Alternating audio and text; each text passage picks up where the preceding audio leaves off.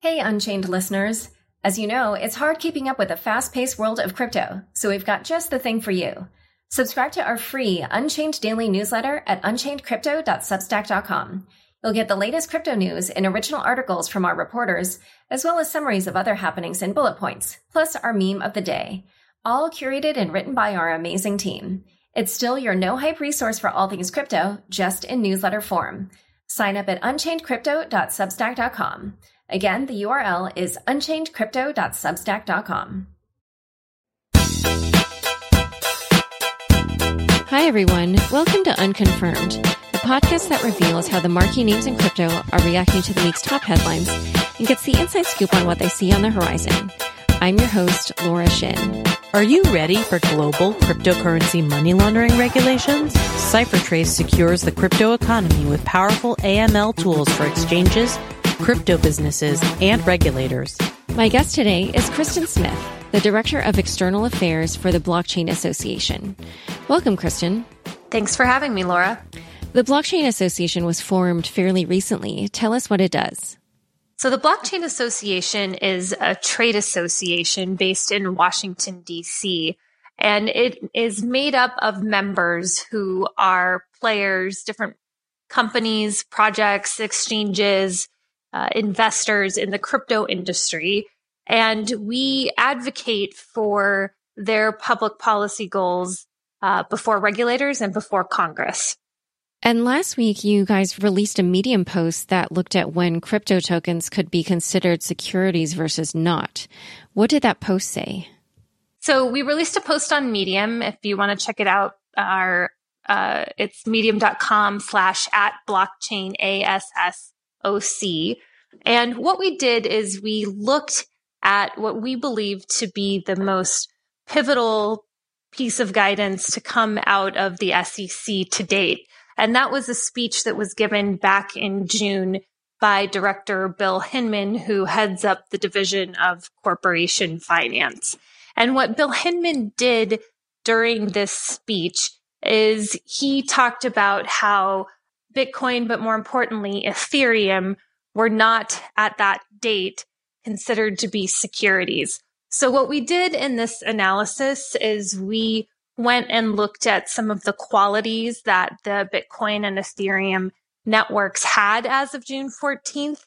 And just like you would in a case of law, we said it would essentially be inherently unfair for the SEC to hold other token networks to a standard that is different or lower than this standard. So we believe that this framework, that if this is the framework we're going to use going forward, is workable, and it allows for still having a little bit of centralization in a project while still being sufficiently decentralized enough in order to no longer be deemed a security. So this is a framework that we think is important as the SEC is working towards issuing further guidance, and also a framework within which Congress can look to as they are looking at legislation in this space.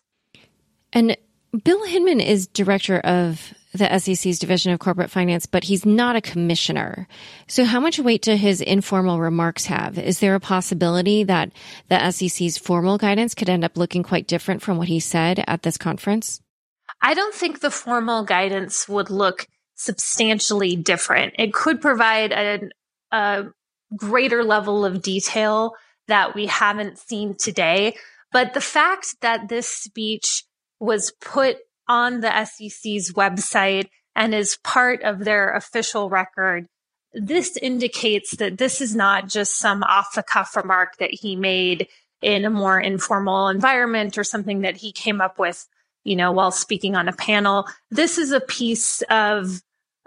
speech that was very well thought out, and it's consistent with all of the later actions that we've seen. I mean, what Hinman is essentially saying is that if a network is sufficiently decentralized, that sort of negates the need for why we have securities laws to begin with, because we have securities laws to deal with this information asymmetry issue where you have an investor and you have a promoter of the investment, and they have different levels of information. Securities laws are supposed to provide a level playing field so that all investors know the key sort of material, plans that management have so that they can make an informed investment. So we're hopeful that as the SEC continues more guidance, that it will continue to be in line with this framework.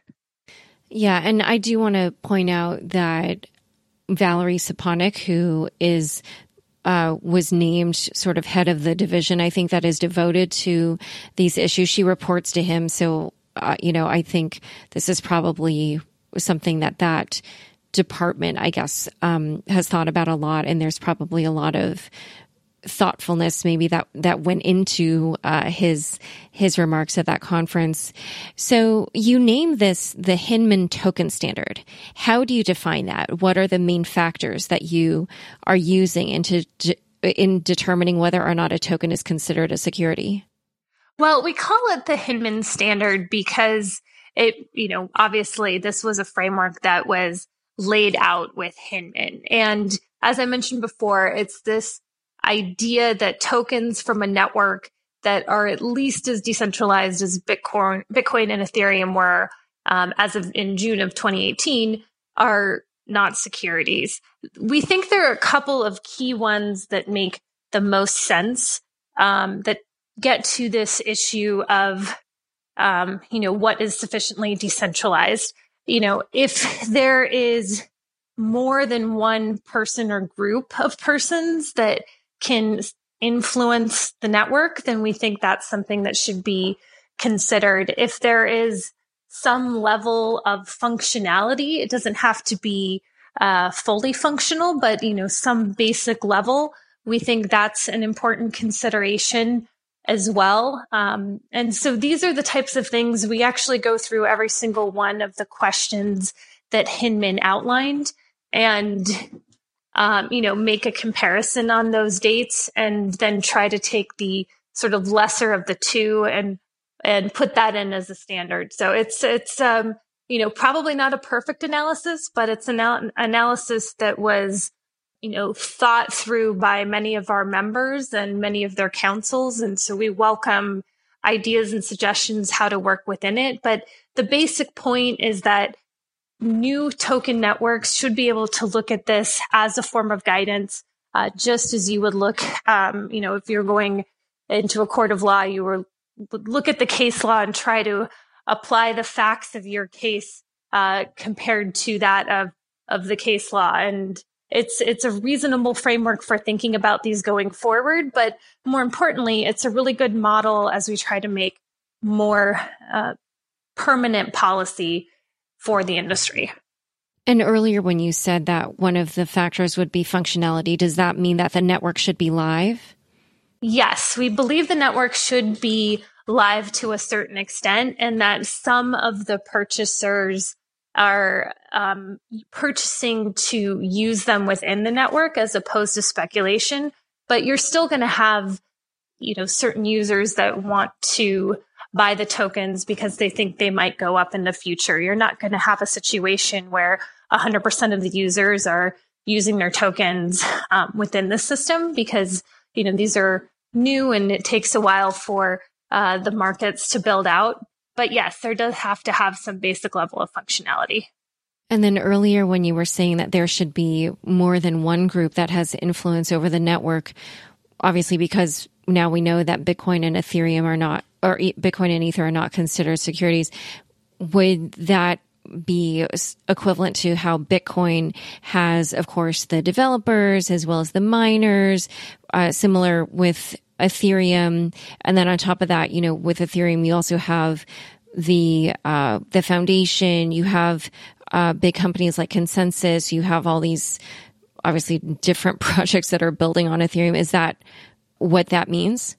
Yeah, I think the most concern is with the developers, right? Because the reason that this entire thing is a question to begin with is because in securities laws, there is no, under the definition of different things that make up a security, there's this term investment contract in there.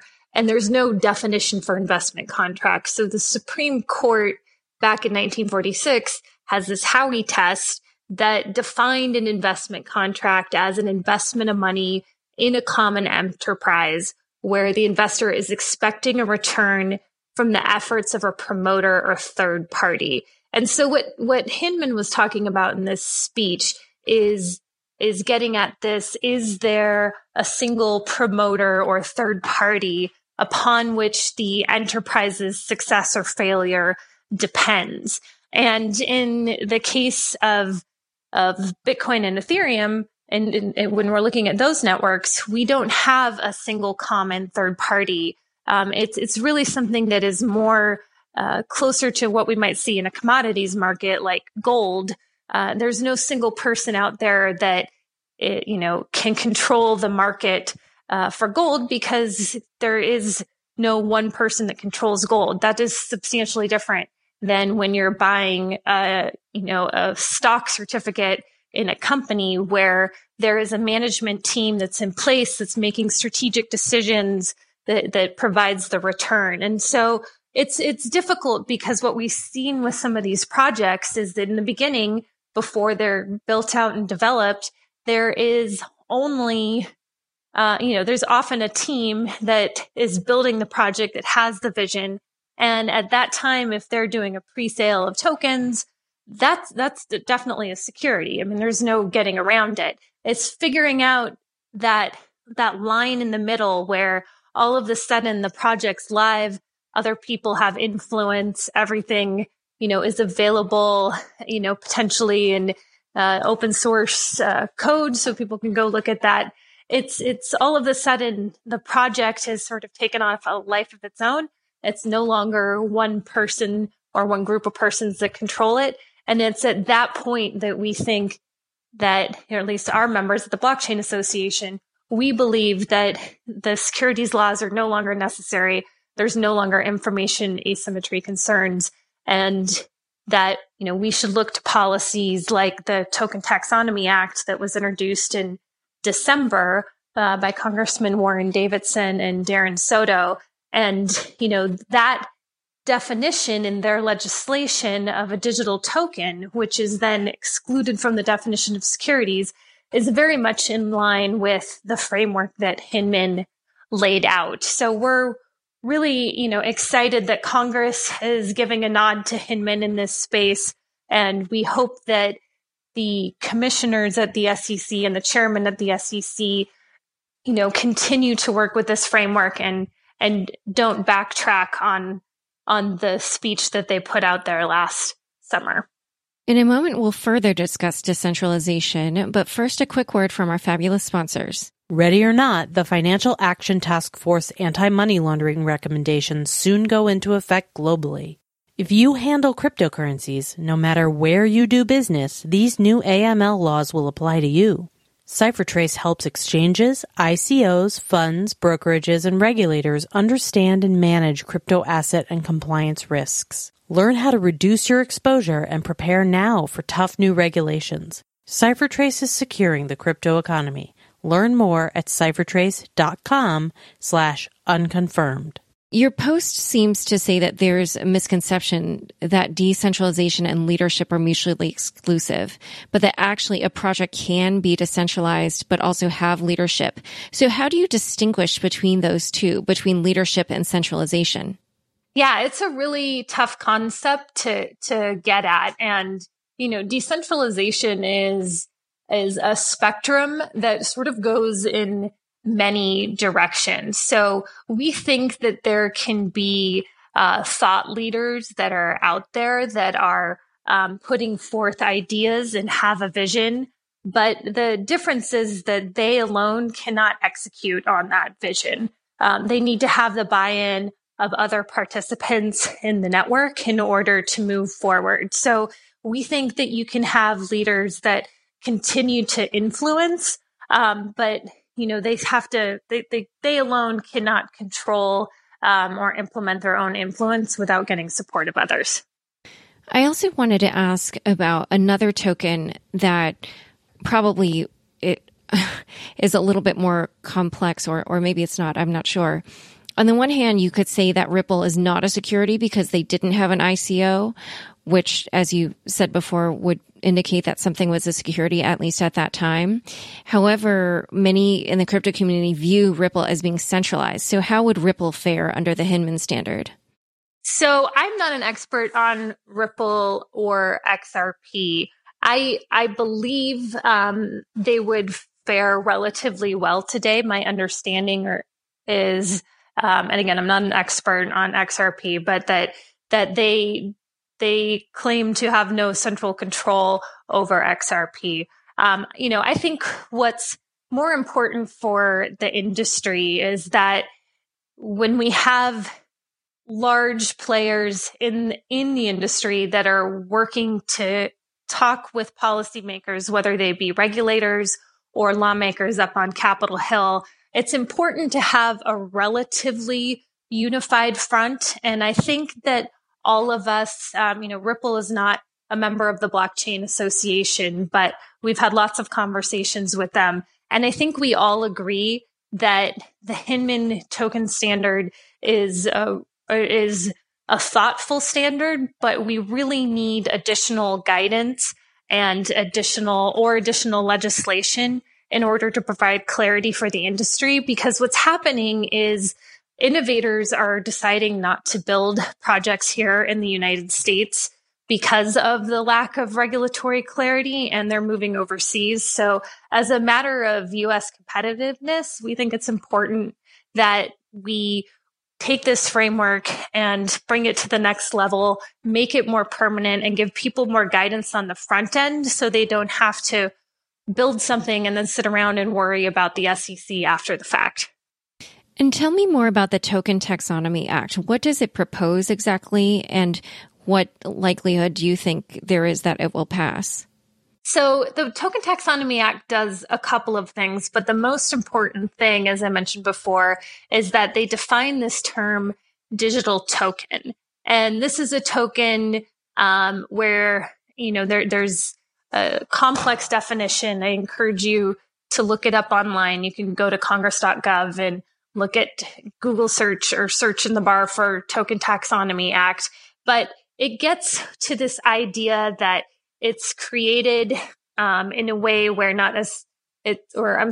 has a transaction history that is, cannot be altered by any one person or group of persons. So it's the same idea of decentralization that Hinman had in his speech. And this, if a token were to meet this definition of digital token that's laid out, it's excluded from securities laws.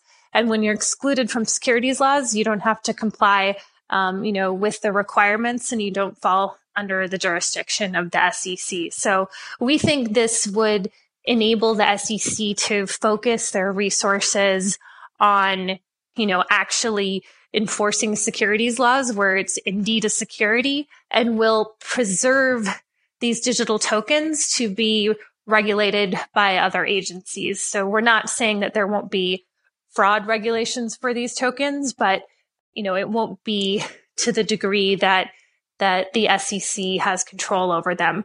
I do think this legislation has a possibility of moving. I spoke with Congressman Davidson this week, and he and Darren Soto, his counterpart from Florida who introduced the bill, are eager to get it reintroduced. And right now they're working to broaden the number of supporters of the bill. And they're also interested in getting feedback from different, industry stakeholders in order to improve it. I think they know that it's not perfect as written, but they wanted to get it out there and get the conversation going. And that's, I guess that's sort of the difference between working with Congress and working with the SEC.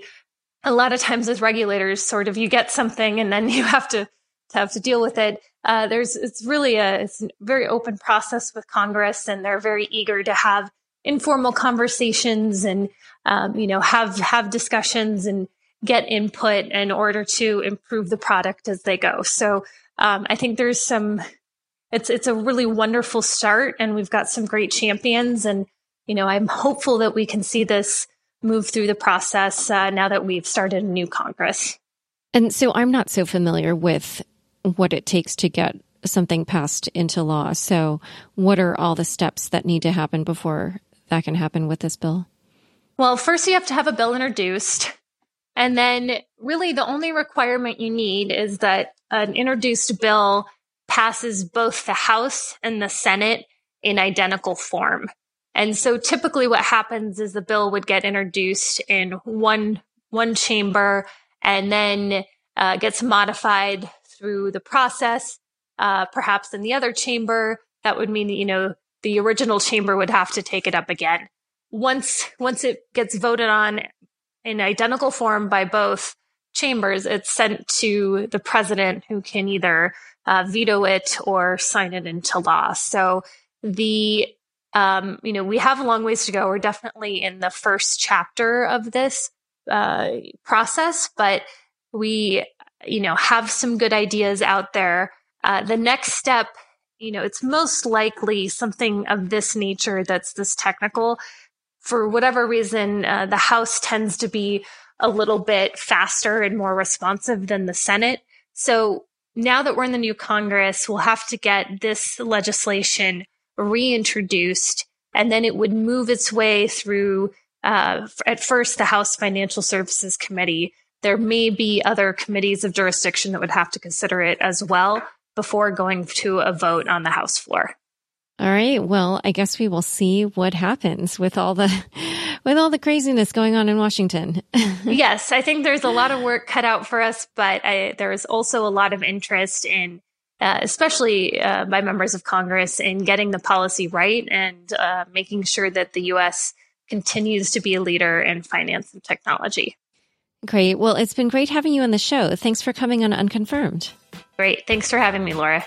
Thanks so much for joining us today. To learn more about the topics we discussed, be sure to check out the links in the show notes of your podcast player. New episodes of Unconfirmed come out every Friday. If you haven't already, rate, review, and subscribe on Apple Podcasts.